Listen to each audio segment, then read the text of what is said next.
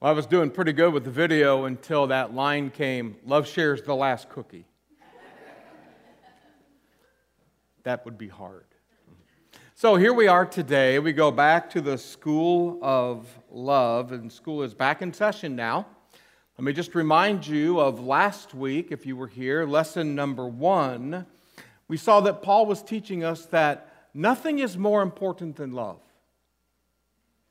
Absolutely not one thing is more important than love.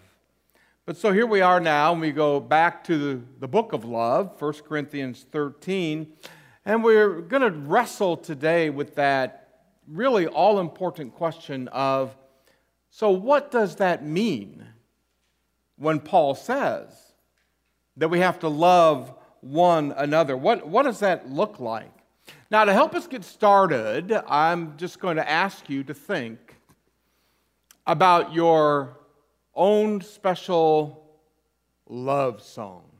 I don't mean church song. I mean like when you were dating, when you were courting, when you drive down the road and the radio's on and you hear this song and you look and you go, "Oh, honey, that's our song." Think about that song, whatever it might be. And now think about the most popular or your favorite line from that song. Think about it, whatever it might be. Now I'm going to ask you to share that line from that favorite love song. All right, who wants to go first? What's your love song? Come on. Don't be bashful, don't be shy. What was it? You're like, well, I don't know. See, this is the generation gap right here. Because I grew up in the flower power thing, make love, not war. And, we in the 60s, we were all singing about love. And so we just love songs everywhere. Anybody just think about a love song? Yeah. Yeah. Love me tender. I'm not going to do it. The Elvis thing. Love me tender, love me deep. Okay. Who else? Come on. We got the pump has been primed. Started it, thank you. Who else? White bird. What? Who said that? White bird. Yeah. It's a beautiful day. Oh, is that way back? I think I go back even before that, way back. White bird, it's a beautiful... Okay, thank you for sharing. Who else? Ooh, Sonny and Cher, I got you, babe. Yeah, ooh, I like that. Anybody else? Come on, I need at least one more. Come on. I think we're alone. Now you're talking. I think we're... Man, that's Tommy James and the Shondells. You've been listening to Grandpa's music, haven't you? I can tell, man. I think we're alone now. I love that. That's cool. Anybody else just got a burning one to share?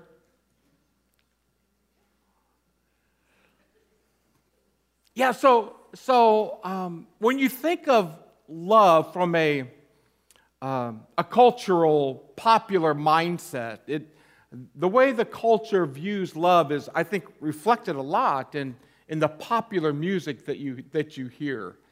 And I know that, like, way back, like 100 years ago when I was growing up and dating and stuff, the Carpenters, anybody ever hear the Carpenters? I mean, that's my wife's favorite, one of her favorite little groups was Karen Carpenter, singing about what love is like. And when you listen to secular music, as they sing about love, you get this idea that, yes, love is a wonderful thing, but love is a starry-eyed, romantic kind of thing. It's this idea that Karen Carpenter, why do birds suddenly appear every time you are near, just like me? Okay, that's enough. So it's this romantic version of love, this emotional kind of thing about love. Well, the good news is that when you read 1 Corinthians 13, Paul is not talking about that kind of love. And I know that the first time that dawned on me, I was relieved. Because I had, previous to that, had this idea that when Paul was writing the book of love, 1 Corinthians 13, that what he was saying is, I have to feel a giddy, powerful, positive emotion about everybody. And I'm like, I just can't do that. So let's start with that. That's the good news. It's not like that at all. And so the question really does become, what exactly is Paul talking about when he writes this book of love? And what does that look like when we talk about, in terms of Paul's framework here, that we have to love one another? What is that all about? And of course, that starts with correctly understanding the meaning of the word love that Paul is using here. Now, we might as well just say right up front that love is a slippery word.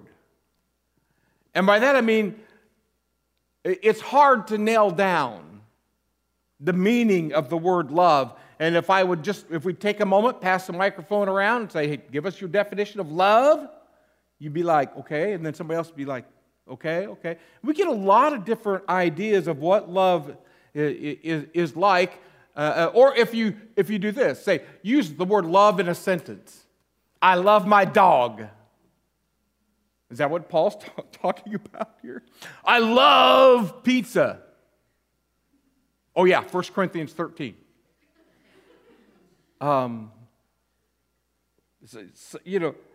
Or is it this idea that, again, that's so very popular in our culture, and has been for a long time, that this starry-eyed, romantic kind of love, that when I fell in love with my spouse, like the fairy goddess came and sprinkled moon dust in my eyes, and I couldn't help falling in love with you, just out of my mind, out of control. Is that what Paul is talking about here? And the answer is no. So if you've been around the church for any length of time, you might know that there are 3 Greek words that can be translated as the English word love. And so let's just take a minute and just talk about each of them, and some of this might be familiar to you. The first Greek word is eros, which is like a sexual love, is a physical attraction for one another, and that's for sure not what Paul is talking about here in 1 Corinthians 13. There's another Greek word that we translate as the word love, and it's the word phileo, which means brotherly love. And maybe right away you think of the city named Philadelphia, the city of brotherly love. The front part of that name for that city is built on this Greek word, which means brotherly love, sisterly love that we have for one another. Paul's not using that sense when he writes the book of love. But the third word, and some of you again will know it, it's the word agape. And we have come to call it the highest form of love. We call it divine love, Christian love. It's that word that Paul is using here in 1 Corinthians 13. And so the question becomes, so why did Paul use that word? I mean, he had several perfectly good Greek words that he could have used as he wrote about the book of love. And we can only answer that question by looking at the definition of that word. And the definition of that word is that it's a love that chooses to love others. It's a love by choice. So when Paul writes the book of love, he's not saying that you have to have an ooey-gooey, wonderful feeling towards everybody on the planet. He's saying that you have to exercise your will. And you have to make the decision that you're going to love everybody. So this is not at all about emotions. And again, I'm breathing a sigh of relief because there's a lot of people on the planet that I'm not going to be ooey-gooey towards. I'm not. In fact, there might be, no, not might, there are people on this planet that I'm just not, But I can exercise a will to love them. And again, this is so very contrary to the culture's idea of this kind of love that is the fairy dust sprinkle kind of thing. Now, I want to on purpose switch for just a few moments from preaching to meddling. Is that okay? I mean, I know I'm doing that. I know I'm going meddling and not preaching, but if you don't like it, I'm going to do it anyhow. Just for a little bit. Just don't get excited. Just for a little bit. But when you are determined to think of love as magic fairy dust and determined to say that when I met my spouse and we were dating, I fell in love with her and I couldn't help myself. I fell in love with him and I couldn't help myself. It's like St. Valentine came and he had this bow and he pulled back and let go of the arrow and just shot me in the heart. And I'm just, I'm helplessly in love. So if that's the idea, I fell in love against my will, then the logical conclusion is I can fall out of love against my will. Because you have no power. You're powerless. That's why you fell in love. And see, this is why, one of the reasons why we have so much divorce today. It's because a spouse will say to the other member in the marriage, I don't really know what happened. It's beyond my control, but I've just fallen out of love with you, and I've fallen in love with somebody else. I couldn't help. I'm sorry. I've just fallen out of love with you. And that's a bunch of baloney. Because that's not how it is. And remember, when you were married, you stood in front, probably, of a group of people, and you took these solemn vows to love, cherish, and honor till death do us part, in sickness and health, and all of that stuff. That's the kind of love Paul's talking about here. It's exercising the will, and you make that decision. That's a pretty good example of the kind of love that Paul is talking about here. Is that you make this decision, you exercise your will, and you choose to love that person, even if, now I'm going back to preaching now. Okay, I'm done meddling. But you choose to love that person even if they're ugly. See why I said I'm going back to preaching? And you choose to love that person even if they have deeply wounded you.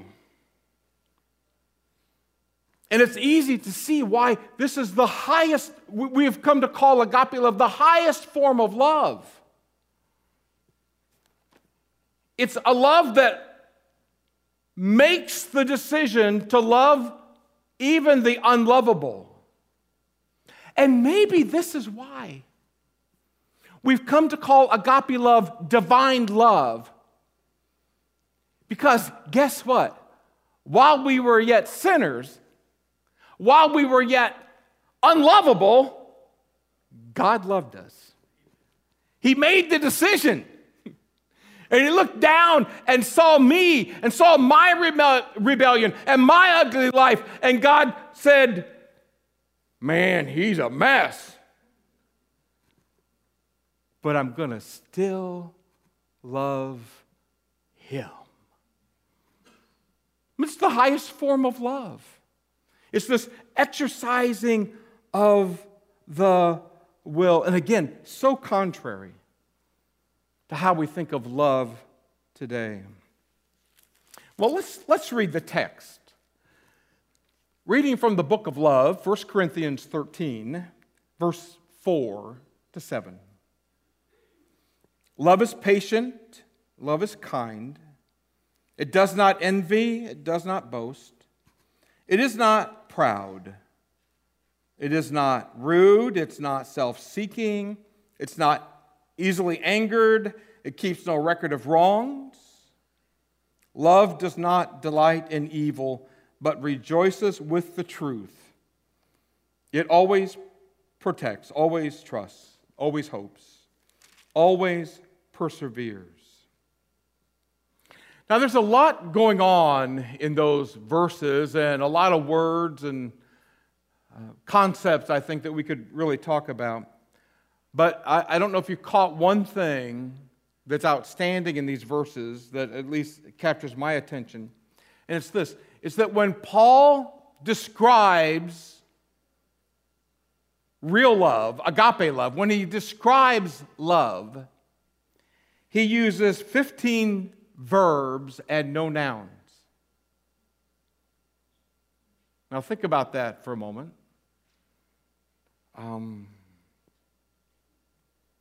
It tells me that love is best thought of not as a feeling, but as an action.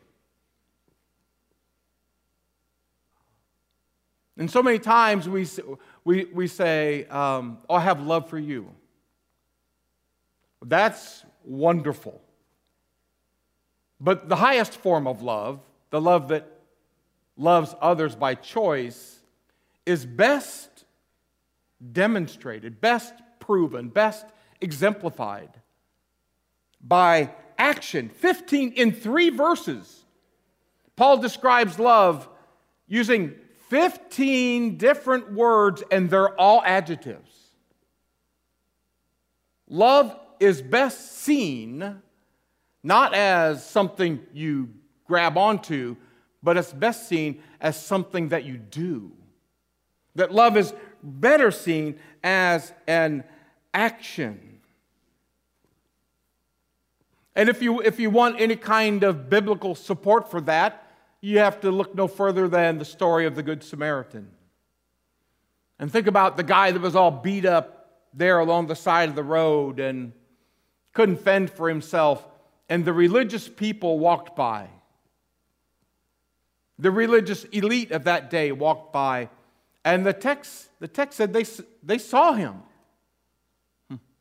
But they kept on walking. Jesus doesn't lift them up as a model to follow. It wasn't enough for them to see the need and maybe feel sorry for the person, but the one who saw and then had compassion and then actually went out of his way. Action. That's the one that Jesus lifted up as an example to follow. The truth of the matter is, you've heard this phrase before, talk is cheap.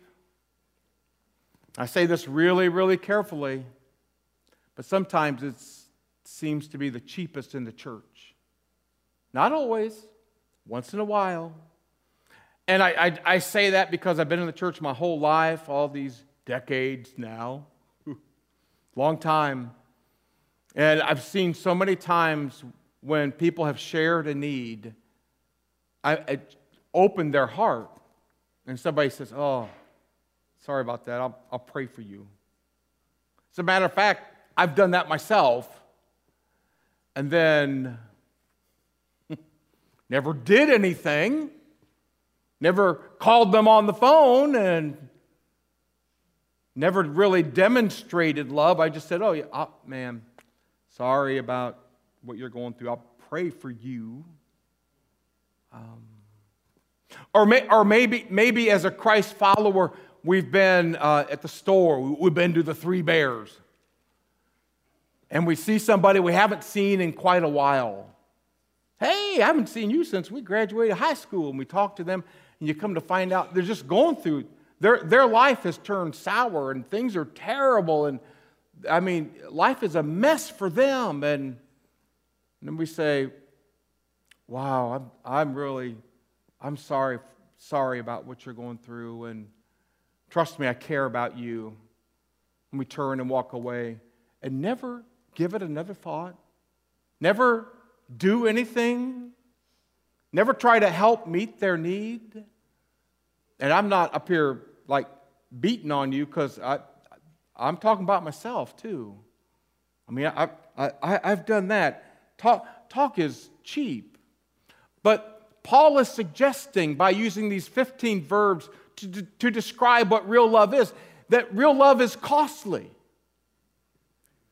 Real love means that we get involved, that maybe we get our hands dirty. And again, if you want another little story to stick in your mind about this truth, you can just point to the lady who had that big box of alabaster oil and just broke it over Jesus and poured that oil out that was worth, what was it worth, a year's wages, something like that? People are like, what? What are you doing? But it's this all-consuming love, this love by choice. And she poured it out. Real love gets involved in the lives of other people. Real love is costly, and I think we see that again and again. And really all you have to do is look no further than the cross. The love of Jesus there on the cross for you and for me. Now, with that kind of thinking, I'm hoping that verses 4 to 7 start to make a little more sense to you. Think about it. Paul is writing to the church at Corinth, and the church at Corinth is filled with people that aren't operating at the highest level of love. And so when Paul writes about love to them, you can be sure that when he says something about love, it's because they're doing the opposite. Else, why would he admonish them about love in a certain way? And so, for example, when you look at verses 4 to 7, you can be pretty sure that their love is not patient. You can be pretty sure that their love for each other in the church is not kind, that their love for each other is rude, that their love for each other keeps records of wrong and has a tally sheet and knows how many times they've been hurt. But here's the other side of that. When you look at what Paul is saying to them about love, if you look at those verses and replace the word love with Christ, you have a really good description of what Christ is like. For example, if I go to verse 4, Christ is patient. Christ is kind. Christ doesn't envy. Christ doesn't boast. Christ is not proud. Christ isn't rude. Christ is not self-seeking. Christ is not easily angered. The highest form of love is found in Jesus Christ, the very Son of God, and how he lived his life and poured out his life. See, this is what we need in the church. And I don't mean this church necessarily, but the big church, with the big C. Everywhere across our country where there is worship today, we need people to fill those churches up that have made the decision that we're going to love one another regardless of what's going on. And if somebody says something that hurts my feelings, well, just too bad. I'm going to love them anyhow. And if somebody says something mean about me to somebody else, and then somebody else comes and tells somebody else, and somebody else comes and says to me, hey, I think you ought to know what they're saying about you, then we love the whole bunch anyhow. Because we made the decision. We're just going to keep on loving no matter what. Now, the first couple of phrases there in verse 4, let me read them. Love is patient, love is kind. Those two phrases, I think, sets the stage for the rest of those verses that we've been looking at today. And again, remember, this is love by choice, not some sort of emotional feeling. This is an act of the will, and with God's help, we can choose to live like this. And this is the answer to the question of how I can love my enemies, how I can love my ex-spouse, how I can love that friend that took a dagger and stabbed me in the back, how I can love that preacher that failed me, and how I can love that dad that did all those things to me. The answer to that question is, how can I love them? The answer is by choice. You just make the decision. And then when you make the decision, even though it might be incredibly difficult, incredibly hard, then we go back to the text. And once you make that decision, then this is what your love is like. It's not envious. You make the decision.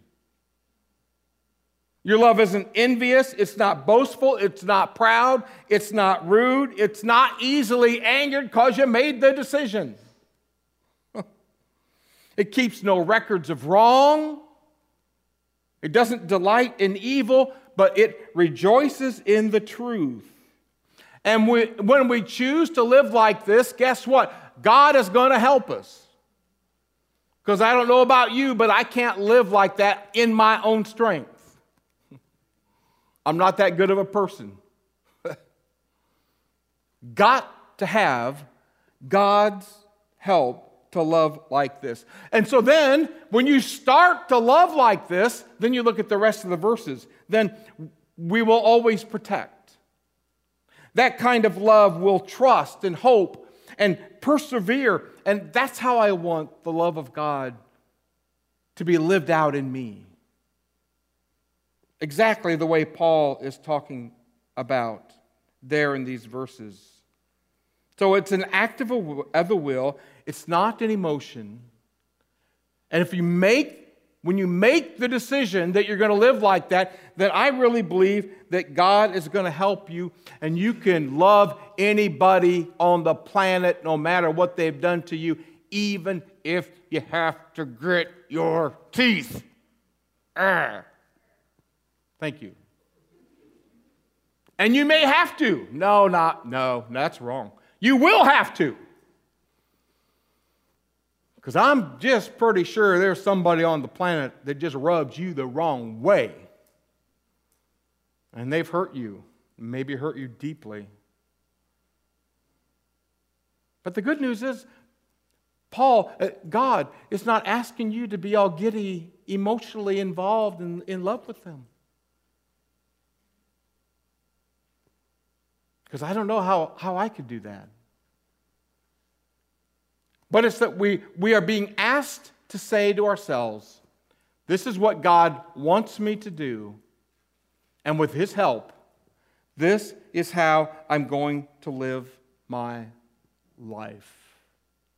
Maybe some of you, as you think about your own life, maybe you've chosen to live like the people in the church at Corinth, and that's not a good thing. You keep records of wrongs. You're easily angered. You're rude. You're not kind. But there might be some here that have said, I've made the decision that I'm just going to love everybody on the planet, and God is going to help me. And maybe you've discovered that He has helped you.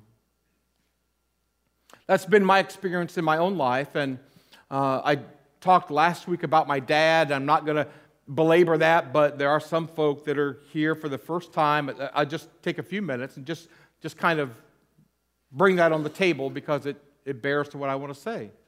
That when I was growing up, my dad did a lot of mean, bad things. He was an alcoholic, he was a drug addict, and he sexually abused me.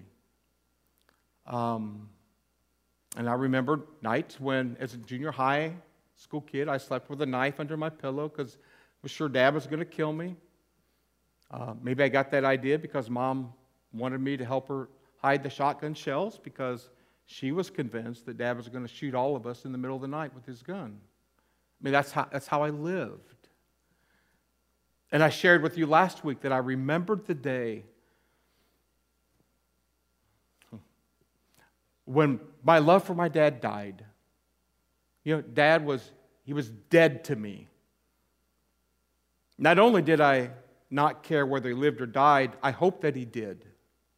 I prayed that he would get in his truck and be killed and just die. The pain was that much. And so that's how I lived my life, and for years. Then God pulled a little trick on me. He called me to ministry. And so I got out to seminary, and I'm wrestling with all this. I'm in my mid-20s by now. I hadn't really talked to my dad. I don't call my dad on the phone because he's dead to me. He did those things to me. I want nothing to do with him. He just, it's like he didn't exist. So there I am out there at seminary studying the good book. They got all these little verses in here about loving others. So I began to think about it, began to pray about it, and God began to work on my heart about my relationship with my dad. I'm like, God, I'll love everybody on the planet, but not that man. No, not that man. And then the more resistant I was to the idea, the more the Holy Spirit began to work on me. He's like, come on, man, you got to deal with this. So one afternoon, Jackie was at work, my kids were in school. I decided it was time to confront the past. So I picked up the phone and called my dad. Hadn't talked to him in I can't tell you how many years. My dad was shocked. I could tell when he answered the phone that I called him. And I start to talk to him, and I'm starting to cry. I'm starting to weep. And I said, Dad, I want you to know I haven't been in contact with you, and I'm really sorry. That's not the way a son ought to be. I failed you as a son. Would you forgive me? I want you to know I love you. I love you. Exercising that will, making that decision. Of course, he was surprised, and I couldn't tell that he cried or anything. He stuttered and muttered and said something about not being the best father on the planet. And I'm thinking, you think? And then he changed the subject. I mean, that was it. I had all these visions of him, breaking down on the phone and telling me how much he loved me and how he had all these struggles and how he just, and I never got that.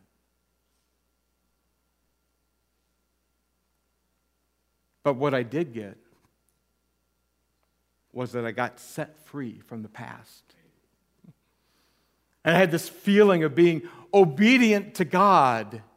And I could go to bed at night and say with a clear conscience, I didn't have one single thing against anybody on the planet because I'm choosing to love them. Now, that's with God's help.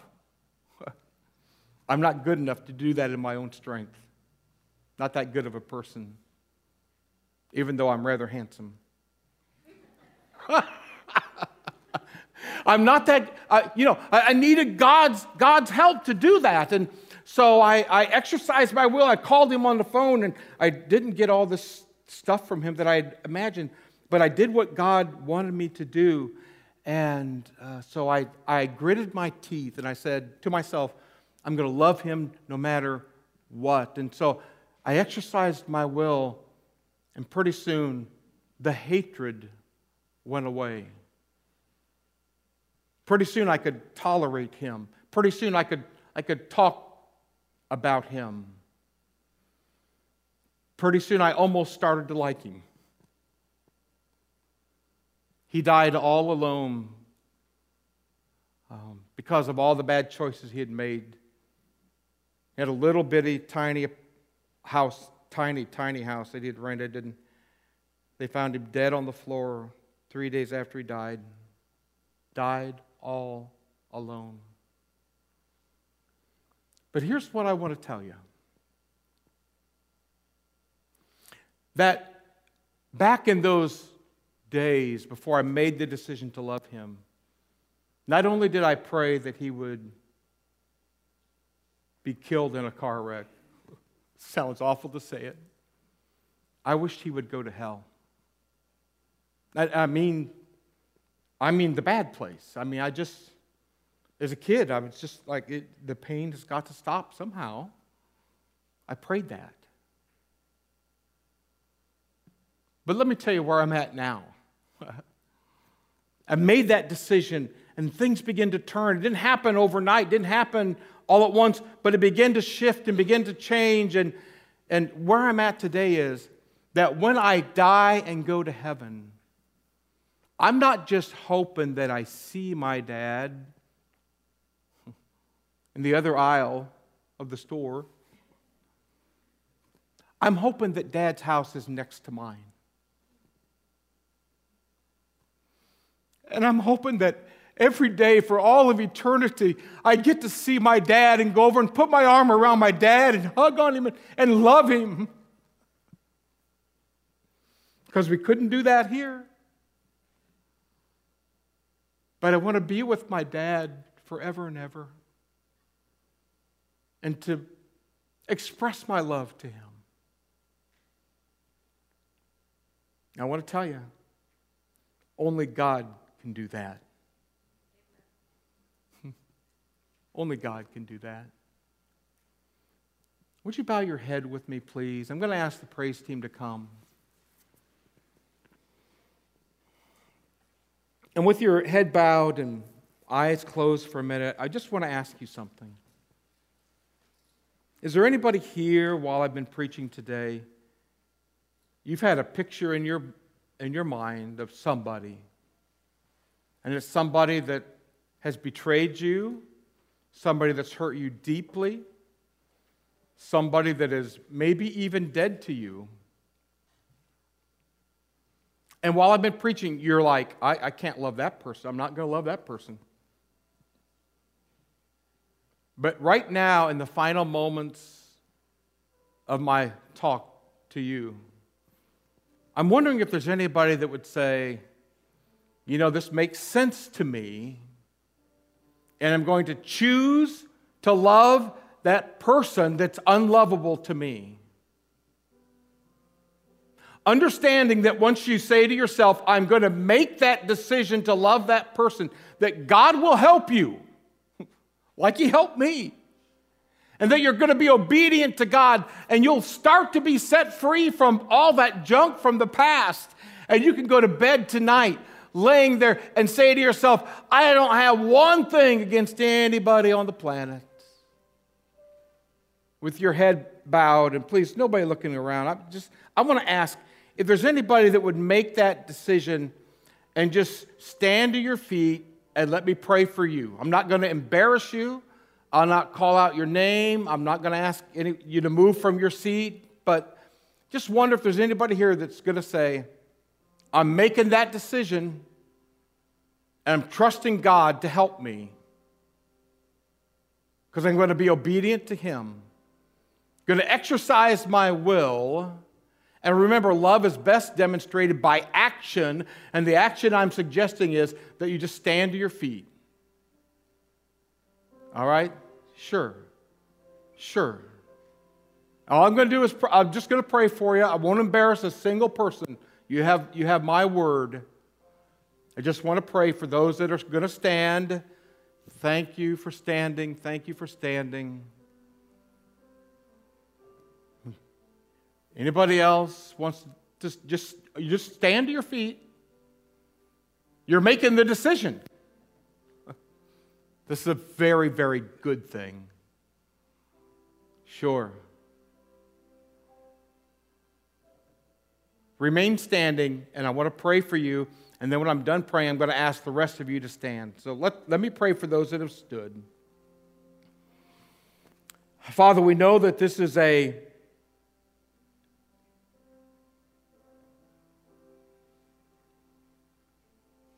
Holy Spirit moment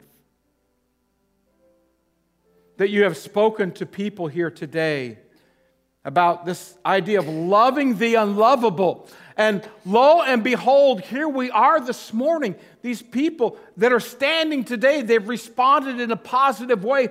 And they're saying, I'm going to make that decision to love the unlovable, to love that person that has hurt me deeply.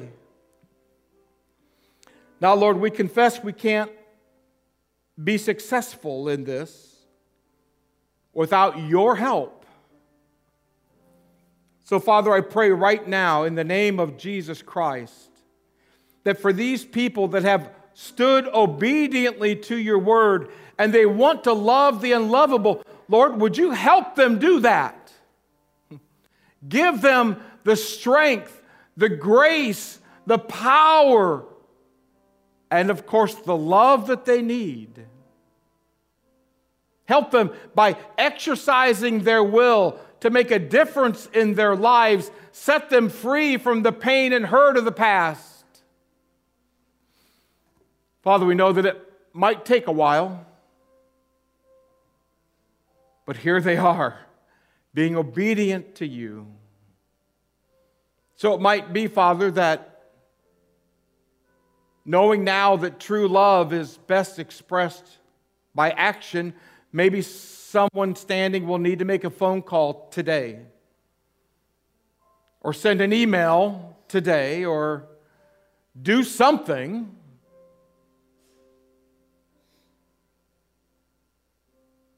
But Lord, we confess our inability to love deeply at this level without your help.